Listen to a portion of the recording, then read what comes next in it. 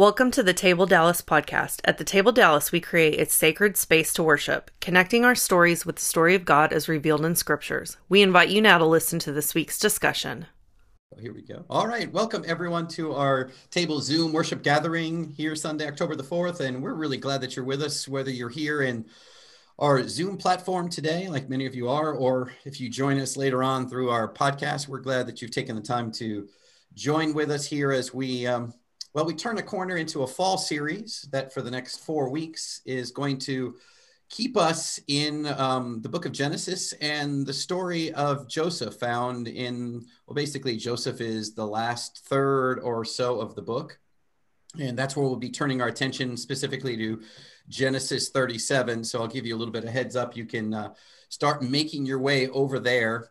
And as I said, this uniform series directs us to the book of Genesis and the story of Joseph and his brothers for the next 4 weeks. And it's a long and familiar story. And as usual, there are several ways we can approach these First Testament stories.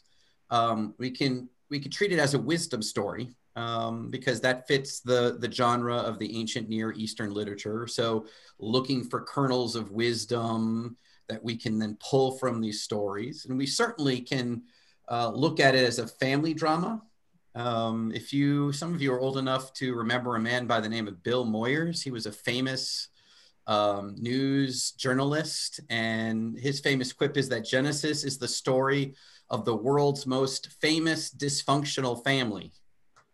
They put the fun in dysfunction. And we could also read it, and I think the Uniform series is going to encourage us to do this, as a story of God's providence. And that's what I think the text is going to encourage us to do by the time we get to the end of the story. But that's the end of the story.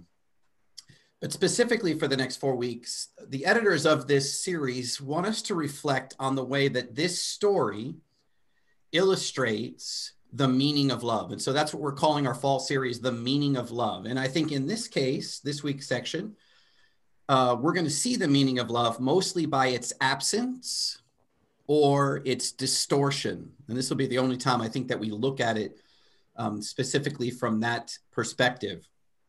And since we're jumping into something new, I thought maybe it would be wise for me to give you just a little bit of context before we dive into the story and do our usual perusal of the text and ask good questions of it. The second half of the book of Genesis contains what we might call the Abraham or the Abrahamic cycle. God calls Abraham to go to the land that I'll show you in Genesis 15, 16, and 17 is that story. And then the drama shifts to the promise and eventual birth of Isaac, and then his near sacrifice that we talked about a couple of weeks ago. James referenced that, and that's in Genesis 19 through 22. And then there are stories that feature Isaac after his father attempted to sacrifice him and their relationship was forever broken. There are these stories that feature Isaac that are kind of a bridge between Abraham and Jacob, and that's Genesis 23 and 24. And then the stories of Jacob come in Genesis 25 and 26 from his birth as one half of the twin set of Jacob and Esau. And then it kind of follows Jacob's, I don't know if I could call it this, I'll call it his subsequent life of crime, because I don't know what else you would call it, stealing from your brother, lying to your father, then becoming a fugitive. That's all Genesis 27 and 28. And then in Genesis 29 through 31, Jacob meets up with an even more accomplished criminal in his uncle Laban. And those stories there of how he gets his wives and all that is 29 to 31. And so by the time we arrive at Genesis 32, we have Jacob and his famous wrestling with the angel that we know of as a Christophany and having his name changed to Israel and that promise in Genesis 32. And followed with what some would say is a reconciliation of sorts with Esau in Genesis 33. And now we're just a few chapters from where we'll be focusing our attention this morning. And those stories that I just kind of set out to you are probably familiar to most of you, especially if you grew up in the church and Sunday school. Those are things that you would have studied often, but typically all of the teaching resources that I know skip the events of chapter 34. We call it nicely, I'm going to call it the fiasco at Shechem. But there was the sexual assault on one of Jacob's daughters, and the brothers coming to her defense and tricking, and then there was mass murder. It's an ugly chapter. And so by the time we get to chapter 37, we've pretty much figured out that this family, this dysfunctional family, there's a depth of painful backstories that goes back generations.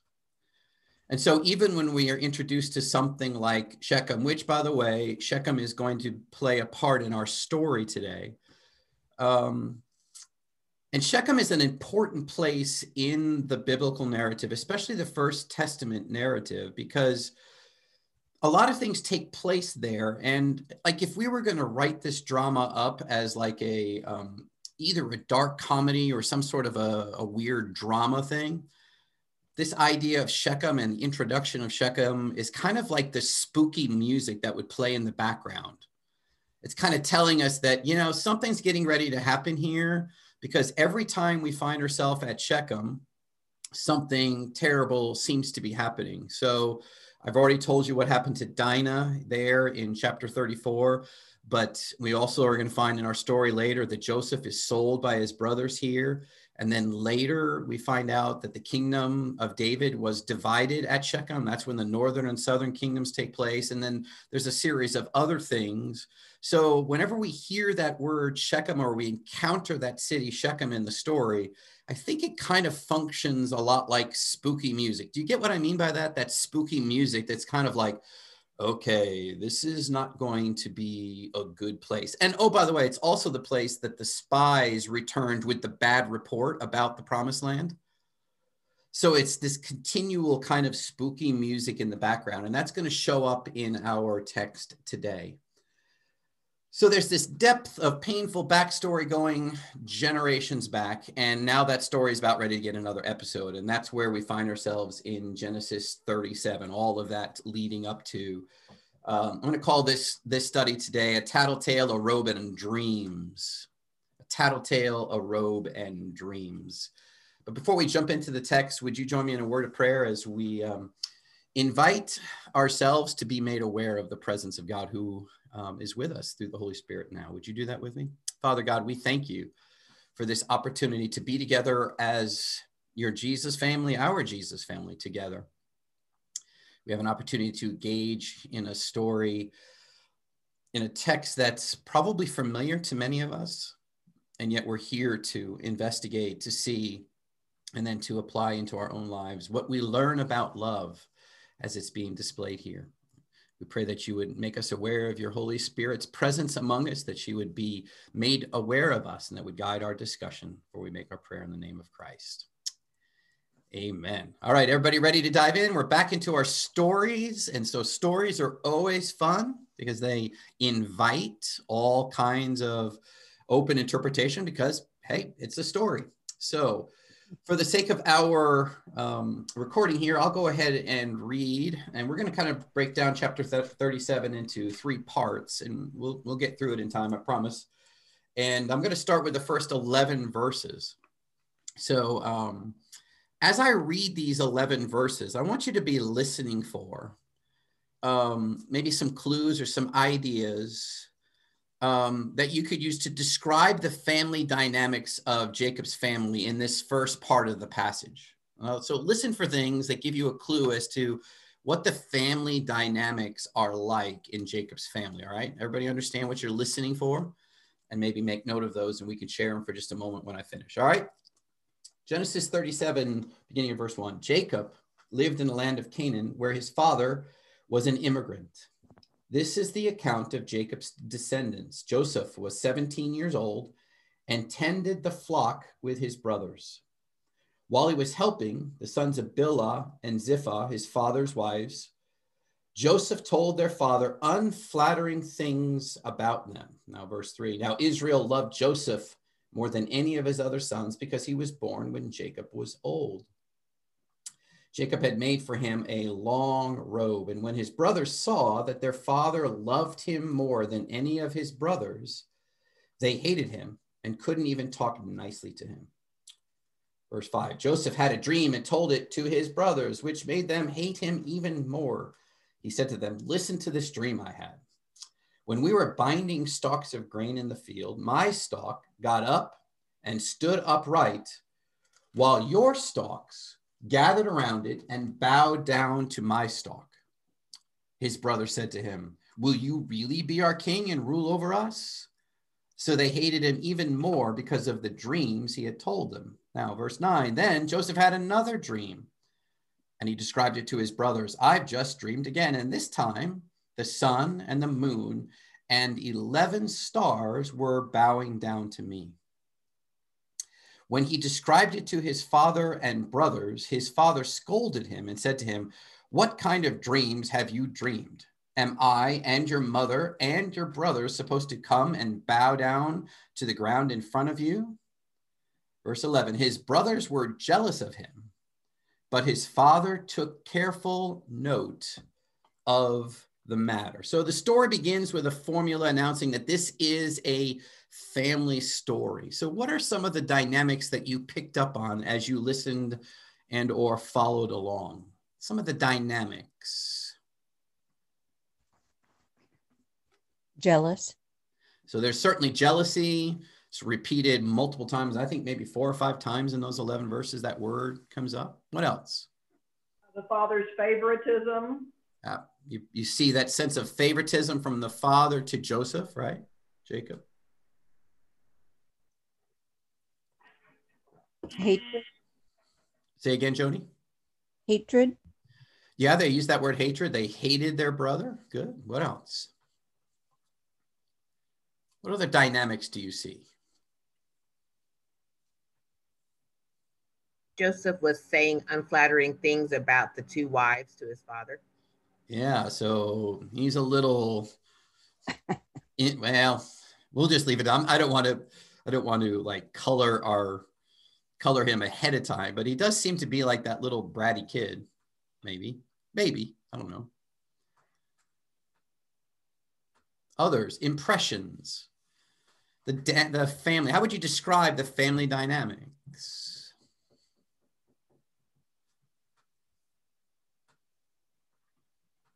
Anyone else?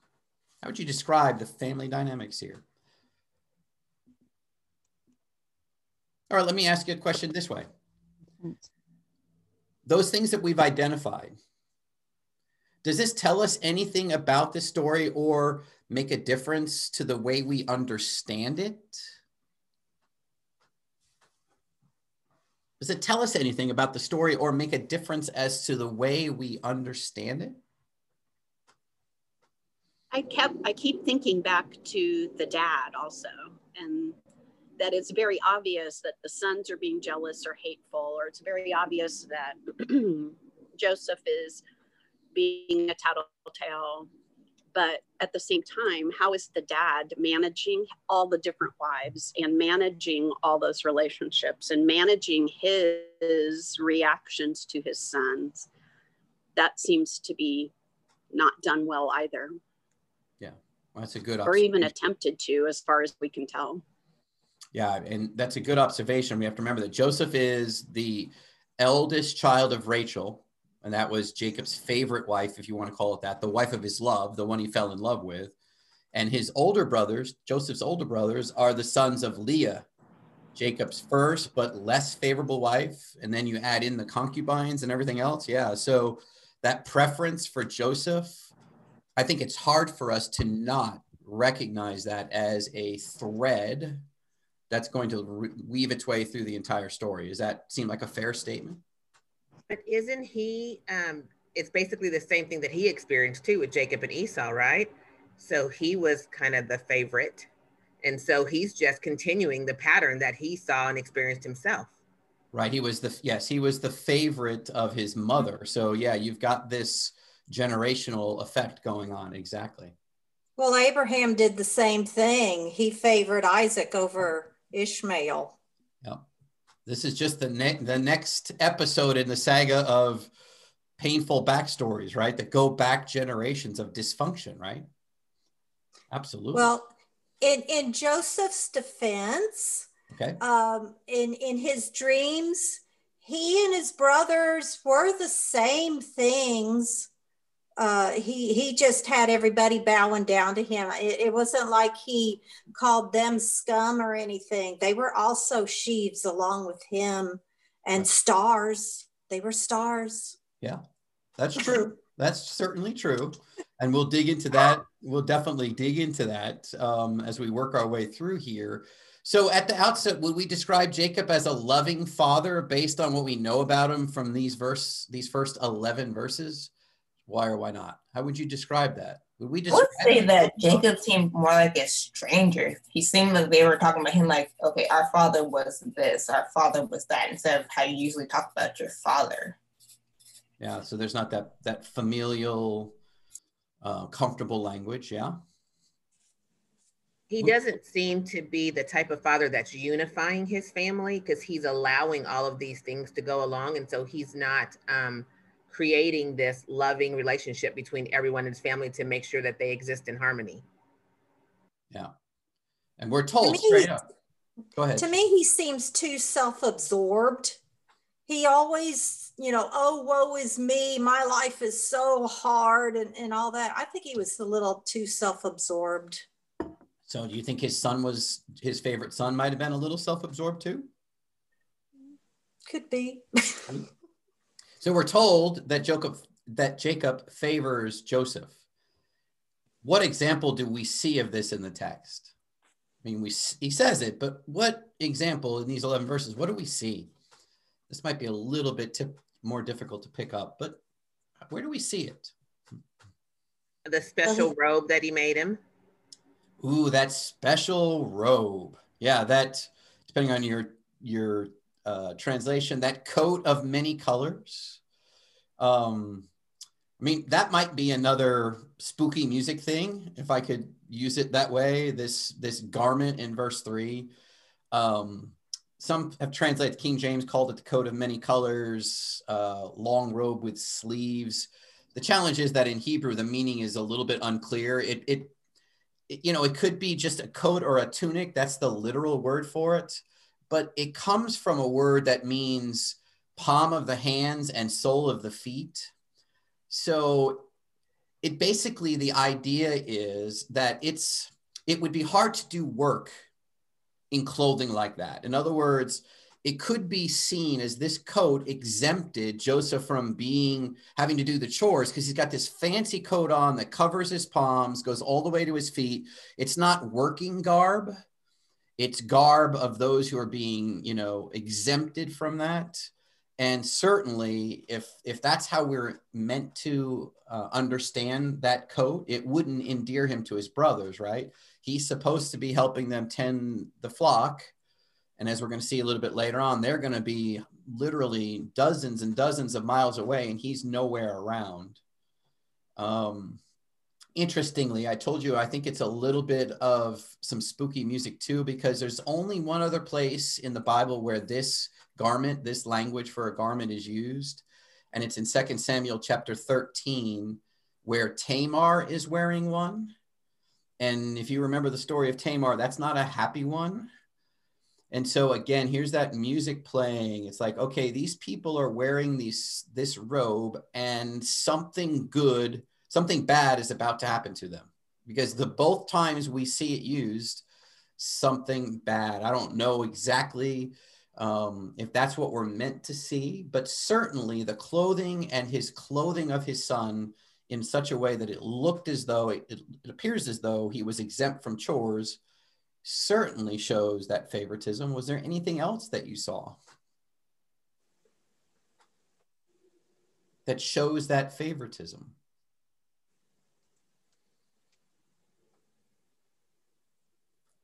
Anyone? What did his dad ask him to do? Or maybe it's implied in the text. Maybe it's not, but it's potentially implied in the text. What was his job? What did his dad send him out to do? It's implied there. He comes back with what? His dad sent him out to check on his brothers and bring a report back.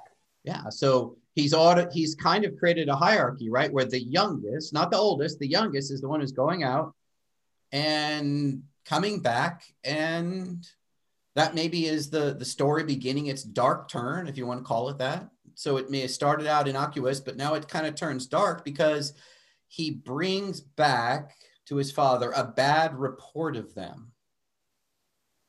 And my impression is that it's the other brothers that do all the work, and that Joseph is allowed to get out of work by his father.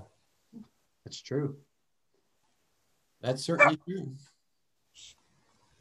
So we don't know why, no reason is given for why his father sends him out, or if his father, I mean, we're implying that his father did that because he comes back and gives a report. Maybe Joseph just takes that on himself. But either way, do you get the sense that the father is not 100%, Jacob, that is not 100% comfortable with the character of his older sons, and that they're being responsible for his flocks? Do you think there's some doubt in his mind potentially?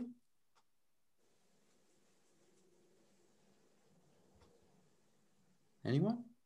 Yes. Any reasons that pop up in your head, maybe, that as to why he might be a bit suspicious of their moral character? Wouldn't it be because Joseph is coming back and telling these unflattering stories? So depending upon what he's saying when he's going back would give the impression in Jacob's mind about what's going on. It's definitely coloring his opinion. But I'm not sure they need a lot of help, because remember, I just told you about what happens in Genesis 34, where they, in quote unquote, standing up for their sister, which you could argue really wasn't about protecting her. It was about the fact that they weren't going to get the dowry because of the way he took care of that. And their response to that was to get the whole family that was involved drunk. And then when they were left in their hangover in the middle of the night, they came in and literally slaughtered them, murdered the entire family, including the husband or the lover of their sister. And so it shouldn't be any surprise to me. It shouldn't be a surprise that dad is wondering, did I really raise these children? Because that, to me, would have, right? That's a serious moral challenge, right? Am I wrong there? To assume that the dad might have some questions about his sons?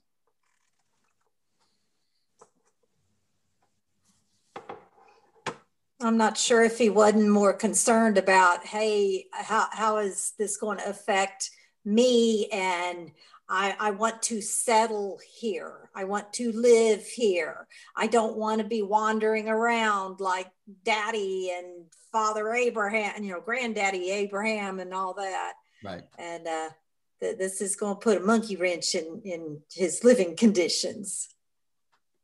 True. Yeah. So I think we can make a case that Joseph should have kept his dreams to himself so that he wouldn't antagonize his brothers. I think you could make that case. I suppose there are people who might make the case that say something else, but I think we can make the case that Joseph should have kept the dreams to himself, considering what we know about the family dynamic, right? Do you think that Joseph should have kept the revelation that God gave him to himself for the sake of peace in the family? Or do you think he did well to declare it to the family? What do you think? I think we can make a case either way, but what do you think? I think that being the favorite, he's been allowed to have a certain amount of freedom and reign. And so in his mind, it doesn't make a difference because he has this favor anyway. So he's just going to use that to his benefit. Okay.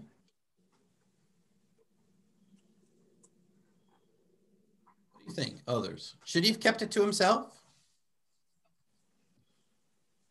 To me, there's times when God reveals something to me that it's not time to go rattling it off to everybody. I need to, I don't know, maybe I need him to help work it out more in me before I go declaring it, or not. But a lot, he wasn't very he didn't practice good discretion. He was 17. I see Lee smiling over there. Are you thinking, Lee, that if the first dream was a mistake, the second dream was really a big mistake? Well, no, I'm more thinking if he didn't pipe up, the next event wouldn't have happened, and then. So you're not. That's not fair. You're reading ahead in the story. No, I know. Yeah, we all know the rest of the story, right? So that's set in motion, right? The thing that brings him down to Egypt, which positions him in the place. Yes, I get all that. Yeah, I agree. If you were Joseph, would you have told your brothers and parents about this dream? Me? No. Why? I probably would have been able to read the room a little bit better than Joseph, based on my personality. But so yeah, I probably wouldn't have said anything. I would have played pretty close to the chest on that one. But to go along with what Johannes was saying, he's been allowed to do this. To some extent, he doesn't know any better. He hasn't been brought up to read the room. He's been brought up I guess, being served to a certain extent. Yeah, you're special, so you could do whatever you want. Yeah. I would have enjoyed poking the bear myself. What does that mean? Meaning I would like to needle the brothers, just poke them. So is that why you suppose Joseph told his family? Do you think that there was that I'm gonna needle you? In other words, do you read this as an innocent, like, I'm a 17-year-old kid who can't read the room, so I'm just gonna tell you everything that happens? Or do you think there was more to it, more of, like Phil was saying, I'm gonna just poke him one more time about how special I am? I think his dream, and when he was telling them, is just exhibiting to them, see, I've already had this position. I've been operating this way. And look, I had this dream that proves it. Ooh, okay. So you see it as a validation of his sense of specialness, if you can use that language. I don't know if that's good English or not. Luther, you allow it? Specialness? He's smiling. I'll allow it. He gives me the thumbs up. I'll allow it. What do you think Joseph was hoping to accomplish in telling the dreams?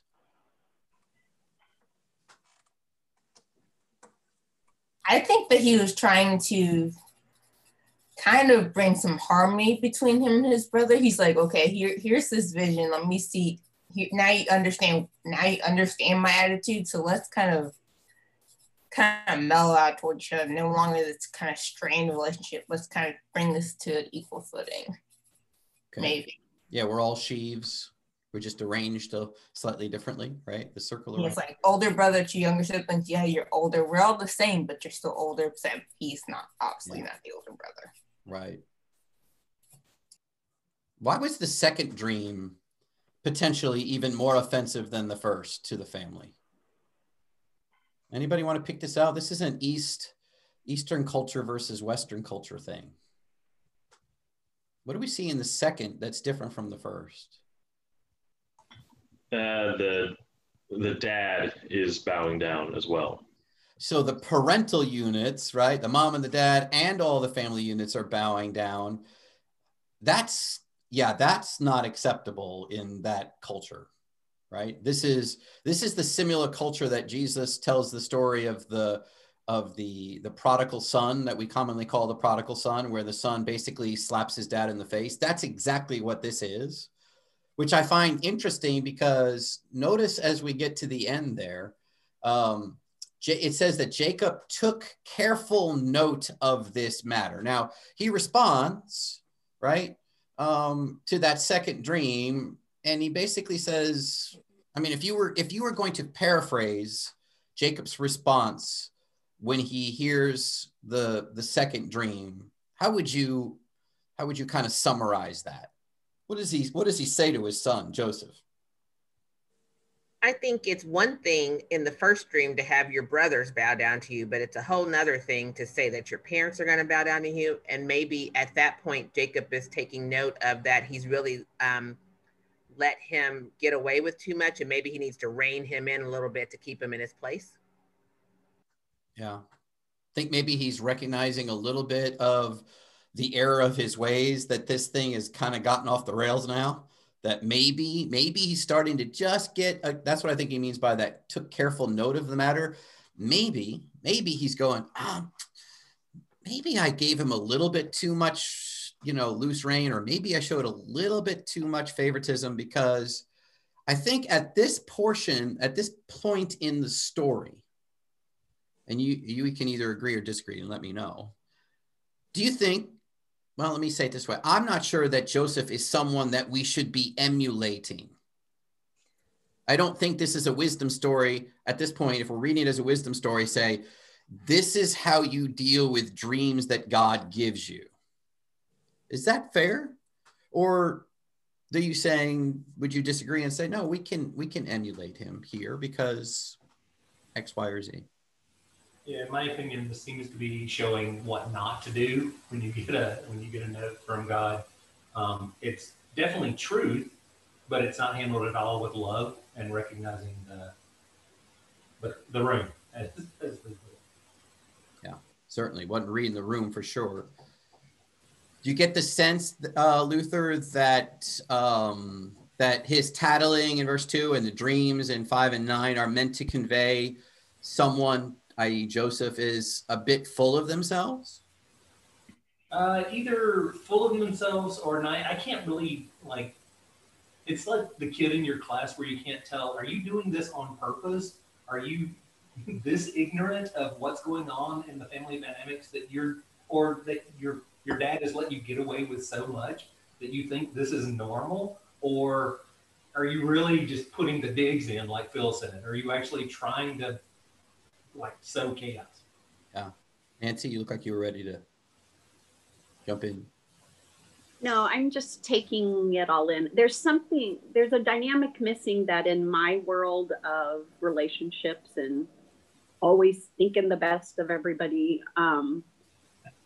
First off, it seems like we're missing a lot of were they putting God into this at all? I mean, we can look back and go, oh, God gave that dream because XYZ was going to happen, blah, blah, blah. But were they totally not putting God into it and not even considering that the dream could have anything to do with God? That's one piece of it. On anybody's part, nobody thought anything about God. And on the other hand,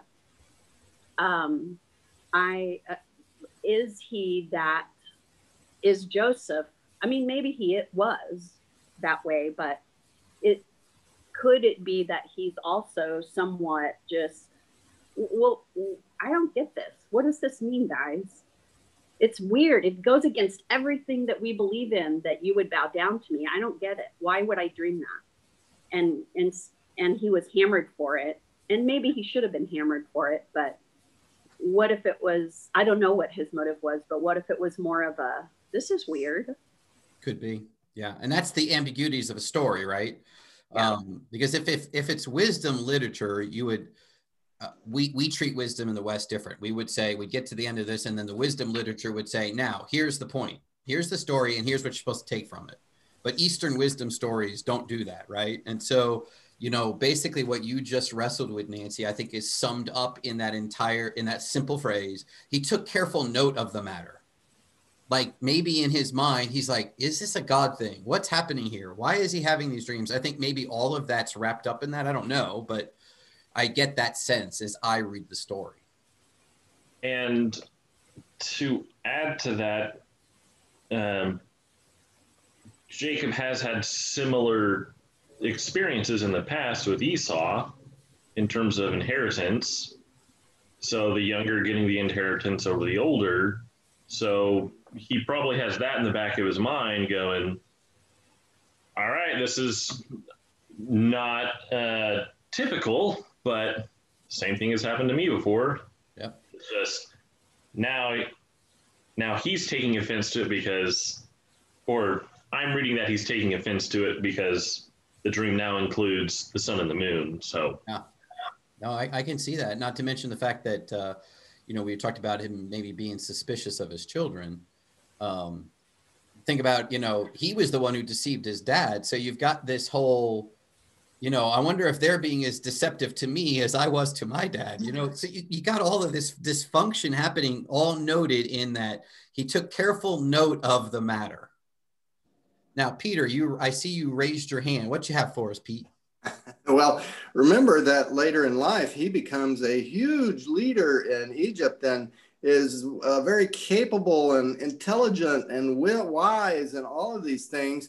And so it's possible that as a youngster, you know, as a brilliant kid who's immature in relationships, that, you know, he does see his sense of superiority. And some of this that he's saying kind of fits in with what he thinks really is the case. You know, he really is smarter than everybody else.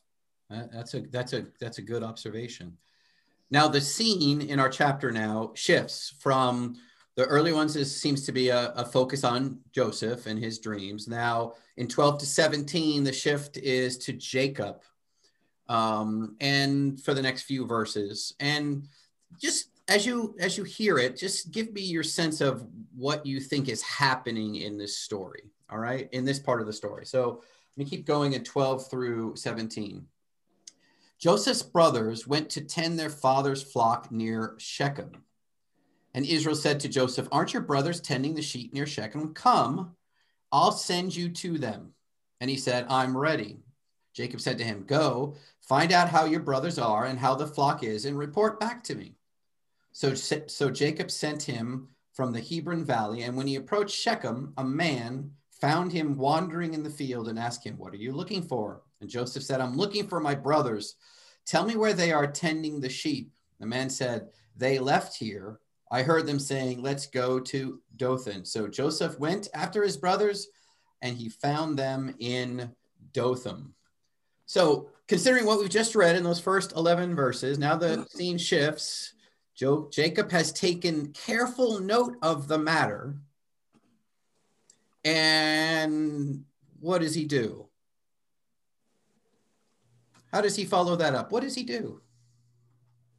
Anybody? He continues his behavior with Joseph by sending him out to be the reporter. So either he forgot, or he didn't think about it, or he said, well, maybe he does have this position over the brother, so let me send him to go out there and be the overseer of what's going on and report back. Okay. Does it seem a little, you talk about not being able to read a room. Do you get the sense that Jacob's having a hard time reading the room? Because doesn't he send his sons out to do exactly the same thing that got them in trouble, got him the hatred in the first place? Come back and tattletale on him. Tell me what's happening.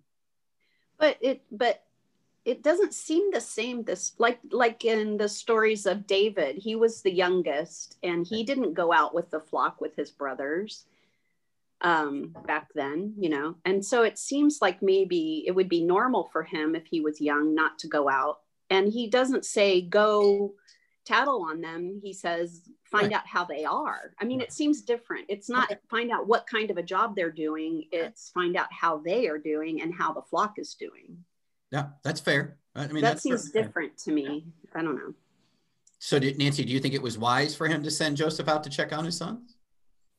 Well, it was typical in this family dynamic. I don't know that it was wise, but it seems typical. Okay. That's fair. By the way, Shechem is about 70 miles directly north of the Hebron Valley where they've settled. Shechem is, again, that place where all this terrible stuff took place with the brothers, and they're still hanging around up there, right? About 70 miles north, and it's another 15 miles up to Dothan. So in the end, it's a 95-mile journey from when he was sent. So it's quite a long ways. And that's different than David being sent with the lunch for his brothers, you know? Exactly. And I think that might be part of the reason we need to take that in consideration, that these sons have taken the flock and they've gone a long way away from the fertile land up to an area toward the mountains where you typically wouldn't bring. So there's something going here. And there's that man. If you want to go back and do the research, this man who finds him in the field, who knows who the brothers are. There are a lot of theologians who believe that's a Christophany. So that's a pre-incarnate picture of and either Jesus, if it's a Christophany, or an angelic being who intervenes in the situation to cause him to know where the brothers are. But that's open to interpretation. Any other thoughts on Jacob sending Joseph out to check on his sons, about what it says, about his thoughts on his older sons or Joseph?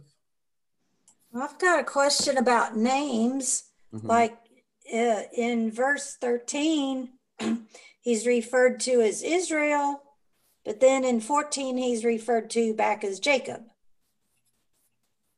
Yeah. It's, of course, his name was changed after he wrestled with the angelic being in 32? Chapter 32, Genesis 32, if I remember correctly. So at this point, in 36, we specifically have the accounting of his name changed. So yeah, it is interesting that he goes back and forth between Jacob and Israel, and whether we're to read something into that, that's an interesting observation. That why did he flip back and forth between those two names? Yeah. Any thoughts? Anybody have any thoughts on that? My best guess is that reading in the context here, it seems to be just introducing us to the concept that these two people are the same, because part of the thing we have to remember is these chapters in Genesis are written post-exile. So this is literally hundreds and hundreds and hundreds of years after the event, and they're writing to encouraging people to go and take the promised land. Here's part of the history of what's happening here, and here's how you got where you are. I think maybe more than anything, it's just connecting that part of Israel as the father of the nations. But it's open to discussion. I was wondering if it was like a spiritual thing versus, then the earthly or worldly daddy comes out. Could be with the other name or something. I don't know. That'd be fair. Johanna? I guess when she said that, I was thinking, did we see that with Abram and Abraham?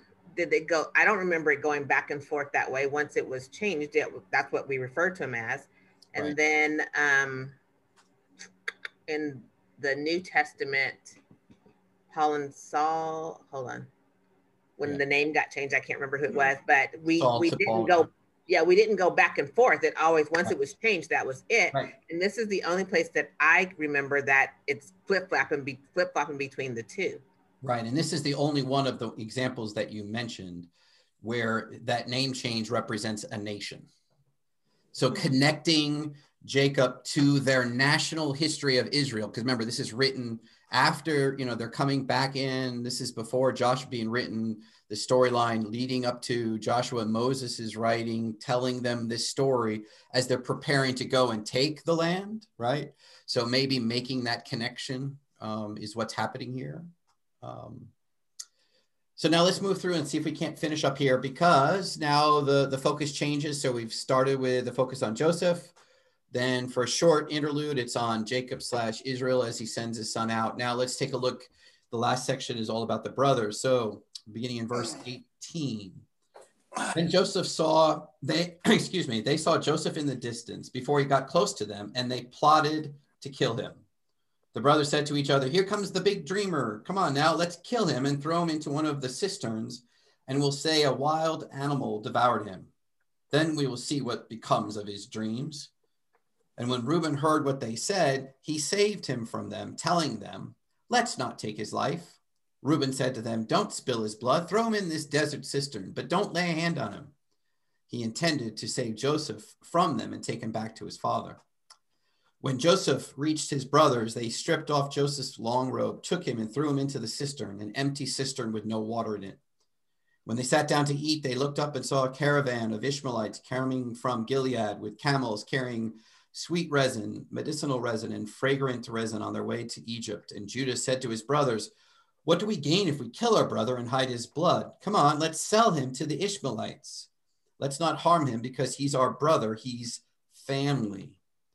His brothers agreed. When some Midianite traders passed by, they pulled Joseph out of the cistern and they sold him to the Ishmaelites for 20 pieces of silver. And they they brought Joseph to Egypt. And when Reuben returned to the cistern and found that Joseph wasn't in it, he tore his clothes. Then he returned to his brothers and said, "The boy's gone, and where can I go now?" His brothers took Joseph's robe, slaughtered a male goat, and dipped the robe in blood. They took the long robe, brought it to their father, and said, "See, we found this. It's your son's robe. See if it's your son's robe or not." He recognized it and said, "It's my son's robe.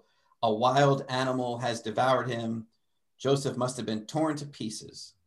Then Jacob tore his clothes, put a simple mourning cloth around his waist, and mourned for his son for many days. All of his sons and daughters got up to comfort him, but he refused to be comforted, telling them, "I'll go to my grave mourning for my son." And Joseph's father wept for him. Meanwhile, the Midianites had sold Joseph to the Egyptians, to Potiphar, Pharaoh's chief officer, commanding the royal guard. So the focus is now changed to the brothers in the last part of the text. What are the various plans that the brothers come up with? What are some of the plans that the brothers come up with? There's at least 2 or 3, aren't there? Just kill him. Yeah, but we're gonna kill him. What else? What are the other options? Throw him into a cistern and just leave him there for dead. Yeah, just leave him there, which in the end is the same thing, right? Basically, well, we're not going to actively kill him, so to speak. We're just going to put him in a place where he'll eventually die because he has no water, no food. All right, what else? Sell him. And we can sell him off and make some money. Those are basically the three plans. So it does appear to me as though let me put it this way. It doesn't appear to me as though they had a clear plan when they threw Joseph into the cistern. In other words, they saw him coming and it brought up all of this emotion, this anger, I think it said there. What was the word that they used? I lost it here. They saw Joseph in distance before he got close to them and they plotted to kill him. So this rage, fratricide, killing a brother, seems to be their immediate reaction, but the plans are a little bit loosey-goosey. So why do you think fratricide is their immediate reaction to seeing Joseph coming to check on them? That seemed a little over the top. Well, they were already jealous and disliked him, and then he had those dreams, and they hated those dreams and his arrogance, and now here he comes again, and he's probably going to do the same thing again, and they've had enough, and they can't take it anymore. Could they have been doing something with the herd, selling it off for their own benefit, and they didn't want him to report it back to Dad? That's an observation too. We don't know, but that's what that's the beauty of a story, right? It leaves open for us. Why exactly did they instantly go to fratricide? Like, I am going to take care of this brother. We're going to make sure he doesn't get a chance to go back and report to Dad. It does open the question, right? Is there something they don't want their dad to know? Or is it just simply, we're so tired of this brat and the favoritism of Dad, we're going to stick it to them both? I think they weren't where they were supposed to be. So that, I think that was our first clue, is that they were supposed to be in one spot, but they were someplace else, which is why I agree that with Brenda, that that implies that they're doing something they're not supposed to do because they're not where they're supposed to be. And they already see, okay, here's his favorite kid, and he's going to go back and he's going to be even more in favor with our dad while we're going to be out of favor. And so we've got to do something to settle this. Yeah. So what sort of characters do we see Judah and Reuben? They're the brothers called out in the story. What kind of characters are Judah and Reuben as you listen and read about them? How do you see Judah and Reuben in the story? Those are two. They have different opinions. It sounds like Reuben was not part of the initial plan to kill him. Reuben wants to save him. It sounds like Reuben is maybe in a different area than the others, because it says when he came and he heard them conspiring, he was like, whoa, hold on, guys. And then even later, when Judah was sitting around and they're waiting Judah is the one who's like, hey, let's not kill him. Let's sell him instead. So it sounds like there's different factions almost. Yeah, there wasn't total agreement, right, as to how are we going to treat, what are we going to do with this Joseph? Any reason from your remembrances of the story about why Reuben, and by the way, Reuben's the eldest brother, why he's suddenly going out of his way to try, well, I shouldn't say suddenly, because as you said, he came by. While he's going out of his way to try and spare Joseph's life? Anybody remember anything? You'd have to really know your Genesis story well. But there's a story that takes place in chapter 35, a couple of chapters earlier, where Reuben committed incest by sleeping with one of his father's wives. And so he has fallen out of favor with Jacob. That's part of the backstory, right?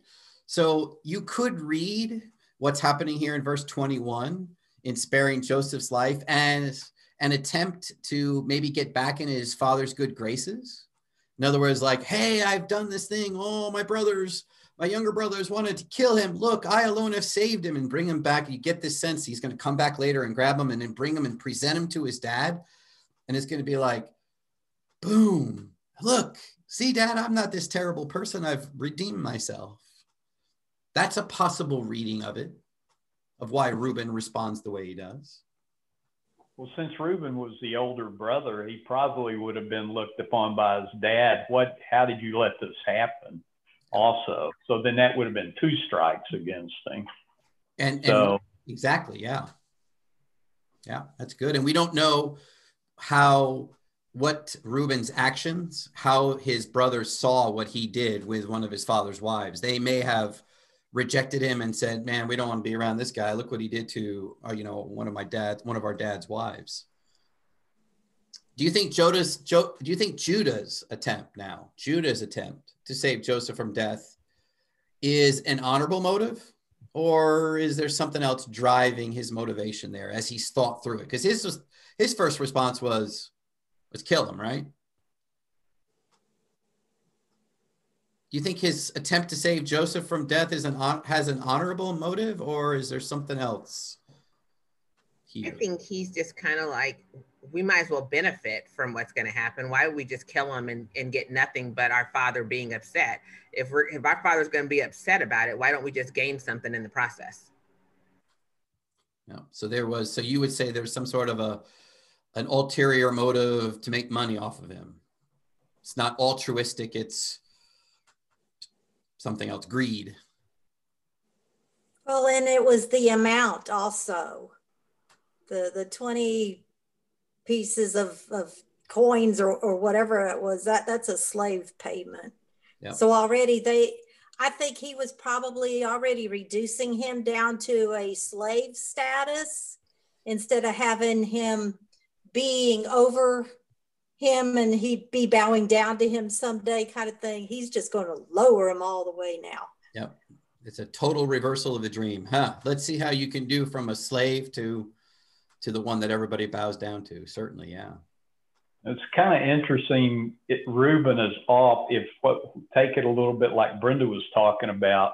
If the younger group had been thinking, we're going to go sell these, and just abscond or leave, the older brother shows up, suddenly that plot kind of, well, no, we better not do that anymore. And then Judah's thinking, well, crumb, let's get something out of this. We're not going to sell our herd. So let's, you really want to get out there. Well, that's a fair, I think that's a pretty fair reading of it. Like they have this initial response, the older brother comes and they're like, oh, well, we can't do that. So let's come up with plan C, if you want to call it that, right? I find it interesting that Reuben would leave knowing that all this is going on and he had this plan to go back and get him, and knowing how his brothers are, it's interesting that he would leave not knowing what they were going to do and then come back and be shocked that what he said was going to happen didn't happen. Yeah, it is odd. That's true. That is an interesting. It really seems to be kind of opportunistic. There's no real direction, right, or consolidated thought on this matter. Right. Yeah. So as we kind of wrap up the story as a whole, and we'll just spend a couple of minutes with this. So where do we see God or the activity of God in this story? Going back to what Nancy had said earlier, I'm wondering if they had any thought of God in there. Where do we see God or the activity of God in this story? Now, keep in mind, pretend as though we don't know what happens in 38 through 50, right? I know that's hard. Lee's like, I know the rest of the story, so it's hard. But where do we see God or the activity of God in this story specifically? Let's go back to the first section. In the dreams, do we see God at work there? I mean, he's revealing, right? God is revealing, as he often does in the First Testament specifically, and sometimes in the Second. He's revealing his plan through dreams. So that's an activity. But we only know that because of the rest of the story, and we're not supposed to be thinking about that right now. Well, we understand what it means because of the rest of the story, but I don't think that... I mean, it doesn't seem like his brothers or his dad said, oh, Joseph had a dream from God. Let's think about this together. That's true. That's true. Yeah, I mean, I guess we're assuming this dream came from God based on knowing the full story, but otherwise, if we didn't know the rest of the story, would we know that? That's a good point. Good observation, yeah. So how does he get to Egypt? The only way he gets to Egypt is through that story and the sequence of events that set up. That's true. And specifically, if you want to add one more, and I'm on board with this idea that man is a Christophany. Even if he's a human being, he's obviously placed in that specific spot so that Joseph knows where to go and find his brothers. Because, I mean, from there, he has no idea where his brothers are. They're not where they're supposed to be. Check them. And this person or Christophany is sent there. You could argue that's God's direction to say, here, go find your brothers. They're over here, to do what Jay said, to keep that story moving, because we know he eventually has to end up in Egypt. Well, God's hand was in it that he wasn't killed, that the timing with his older brother and all that. So Reuben showing up at just the right moment, or the brother looking up and seeing, interesting, at the Ishmaelites. So he sees family. Remember, so we have Israel, the Ishmael. You have that whole storyline going on there with another favorite son and unfavorite son. And that's the one, by the way, that prompts him to say, oh, let's sell him. Let's send him away, just like Ishmael was sent away. I mean, the storylines are just, all these parallels are pretty amazing. So what's your overall reaction to the story? And what does that reveal about us? What's your overall reaction to the story, and what does it reveal about us?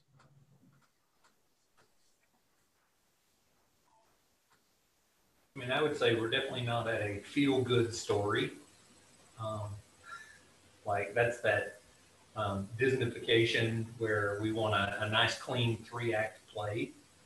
And this one is a long, slow play out of incredibly bad things happening, which makes it almost even more dissatisfying to know that you have to wait until Joseph has to go through the worst of the worst. And whether that's sharpening him like iron or not, these are horrible things that happen to him. Yeah, we like our stories to have happy endings. And this part of the story where he ends up at the end of 37 in prison, I'm sorry, at the end of 37 in prison, isn't the happy story, yeah. So that reveals to us our desire to have things work out neatly, and that we can point and say, here's what happened and here's how it worked out perfectly. Yeah, good. What else? It's hard to separate it from knowing the story, but I've always and forever since I've heard the story, taken it as, well, bad things, horrible things might happen, but God has a plan. and God will bring his plan to fruition for good no matter what. And so it's this hopeful, no matter what happens and how horrible and awful it is, hang in there because God has plans. And so it's really hard for me to separate that and look at it objectively for today, for right now. Right, that's fair. I think it also gives us an opportunity to, for God to show us what happens in families when you have these favoritisms and how things are, when we talk about generational curses, how things are passed down, and gives us an opportunity to really take a look at how far it can go and to kind of keep us to think that through before we start picking and choosing favorites.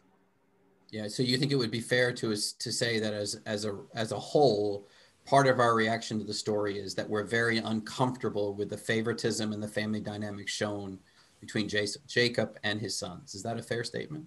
Yes. That we're uncomfortable, at the very least, with that?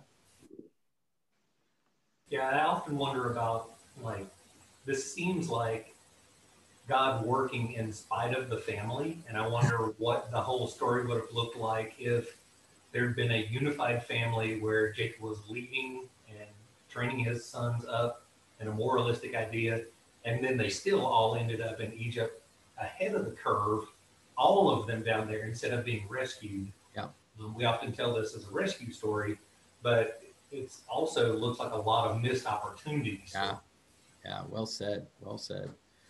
One last question. Go ahead. Somebody was jumping. Well, I would say I find the hope, no matter where we find ourselves, God's redemption story is going to take place, no matter how muddled it looks, no matter how hopeless it looks. His plans, like Nancy was saying, is going to happen, period. Yeah. So as we wrap it up, remember the original audience for Genesis 37 was the Exodus community of Israel. So this is the people who have been freed from Pharaoh. We did the Pharaoh story this morning. I won't sing the Pharaoh song, so it won't be an earworm in your ear like it'll be in mine for the rest of the day. But this Exodus community of Israel, right? They're in the wilderness. They're waffling between following Yahweh toward the promised land or returning to slavery in Egypt. That's the context in which this story is being told to its original audience. So what significance might they find in this story, i.e. the original hearers? Maybe I should have asked that one first, but I kind of liked it as the wrap-up question. So what significance do they find in this story that directly relates to where they are waffling? Do we go to the promised land or do we go back to Egypt?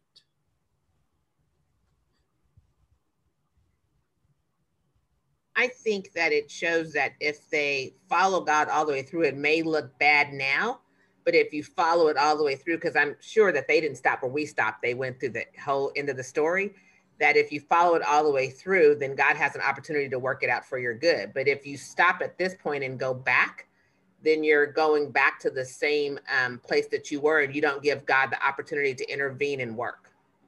Excellent. We hope you enjoyed this episode of the Table Dallas podcast. We invite you to join the conversation at one of our upcoming tables. To learn more about us, please check out our website at thetabledallas.com. We are saving a seat for you at the table.